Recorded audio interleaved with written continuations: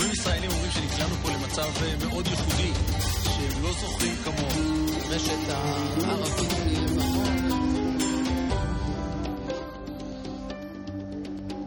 שלום, וברוכים הבאים לכאן ועכשיו, פודקאסט שיחות עם הרב אורי שרקי.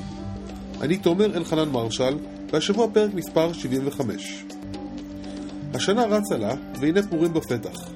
והפעם על מיקומו של החג לפני פסח, ועל הליצן העצוב. שלום הרב.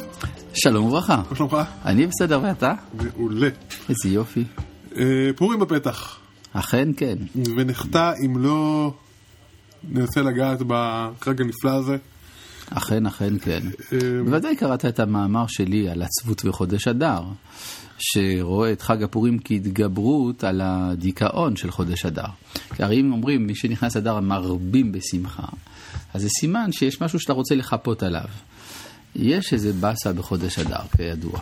שהוא לפני פסח? לא, בכלל לא, להפך, הוא יודע שהוא מנוגד לפסח.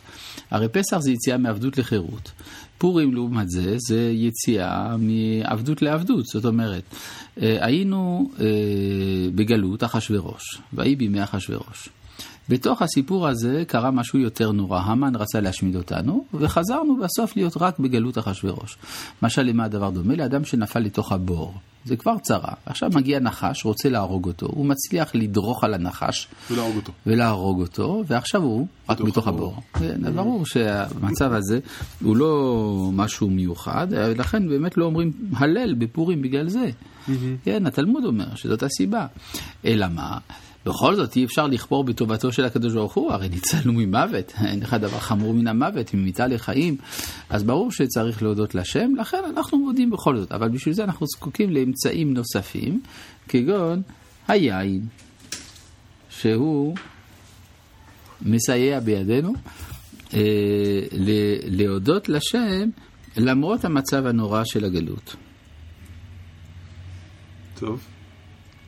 זה לכן הוא שהממד של ההסתתרות הוא חוזר על עצמו במגילת אסתר, משון מסתר, בכלל שאסתר מסתירה את זהותה והקדוש ברוך הוא מסתתר במגילה והשכל מסתתר בתוך היין ועוד הרבה ממדים של הסתרה שמאפיינים את משה רבנו שהוא מסתתר בתוך הסיפור של המגילה גם כן.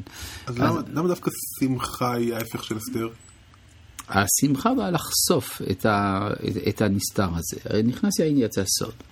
יש משהו עמוק מאוד בתוך הנפש היהודית שהתגלה בחג הפורים, ושהוא עובר מעבר לחלוקה של התקופות בין גלות לגאולה. ועובדה שלמרות שאנחנו עכשיו בגאולה, אנחנו ממשיכים לחגוג את חג הפורים, בגלל שחג הפורים גילה את הממד של הנצח של האומה היהודית, שזאת אומה שאי אפשר להשמידה. וזה דבר שהוא תמיד נכון. בין בתקופה של גלות, בין בתקופה של גאולה. ולכן הנצח הוא פורץ את הגבולות, והוא כבר לא מבחין בין ארור המן לבין ברוך מרדכי. איבדת אותי. למה איבדתי אותך? זה לא פשוט. הרי המן ומרדכי הם לכאורה כל כך הרבה ניגודים. אבל הקדוש ברוך הוא זה שמחיה את המן, והוא מחיה את מרדכי. זאת אומרת שכאשר האדם שיקור, הוא מסוגל להגיד אמיתות שאסור להגיד אותם כשאנחנו לא שיקורים. דהיינו שיש הערה אלוהית שווה בכל, בטוב וברע, בחושך ובאור. זה דבר נורא והיום. באופן מודע אתה לא יכול להגיד דבר כזה. מה וכי אין הבדל בין המן המבקש להשמידנו באושוויץ לבין מרדכי המציל אותנו? ברור שאי אפשר להשוות. אבל בעומק העומקים יש איזו הערה שווה בכל. ושווה לכולם, ואותה אנחנו משיגים דווקא במצב של שכרות. ואם ישאלו את האדם, איך זה שאמרת ארור המן ברוך מרדכי, הוא יגיד, הייתי שיקור. אוקיי, ולמה זה... למה זה משהו, מאמרו במסכת יומא, שיקור העולם לפניו כמישור. ולמה אנחנו צריכים את ההערה הזאת בדיוק שנייה לפני פסח? למה זה המקום שאנחנו...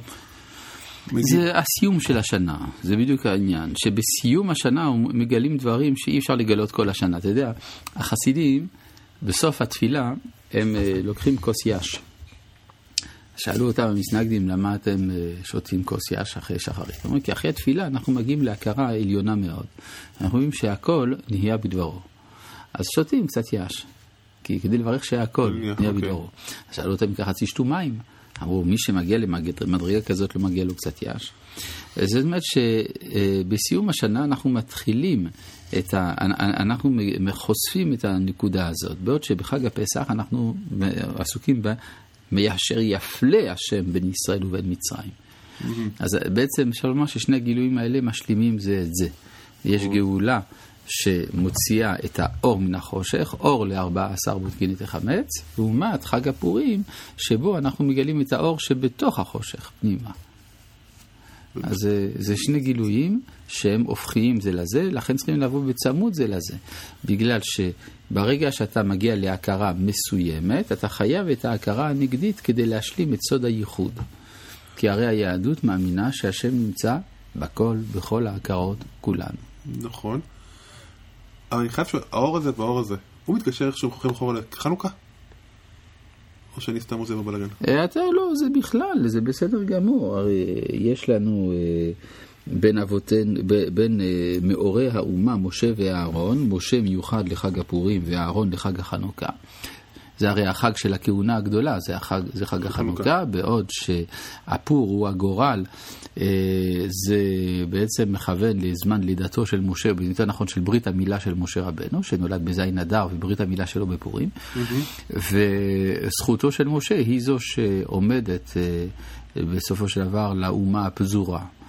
כן, כלומר, הרי כתוב שהמן חשב שכיוון שבאדר מת משה, אז זה סימן רע לישראל, והוא לא זכר שהוא נולד אז.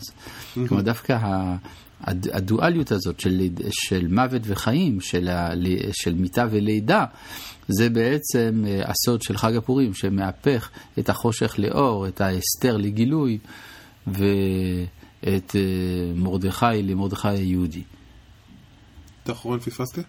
כן, מרדכי מופיע בתחילת המגילה כאדם לכאורה ששייך לפקידות הגבוהה של מלך פרס, הוא איש יהודי, אבל הוא שמו מרדכי. רק אחר כך, כשמגיע הגזרה, אז הופך להיות מרדכי היהודי. מוצמד לו הביטוי היהודי, מכאן ואילך. וואלה, אוקיי. ועכשיו איזה משהו פרקטי, אנחנו עומדים בפני שתייה כיד המלך, ואיזושהי חוויה רוחנית, אפשר לומר. אני ממליץ לכל מי שרוצה לשתות, קודם כל שיכין לעצמו כמה דברי תורה שהוא יגיד בזמן שתייתו. דבר נוסף, כדאי שיוכל כמה חמוצים לפני שתיית היין, זה מונע הקאה. ג' שאין עניין שנשים ישתו, זה דבר שרק הגברים נהגו בו. לאישה זה מגונה. שיר את זה לשיחה הבאה שלנו. תודה רבה. שנזכה.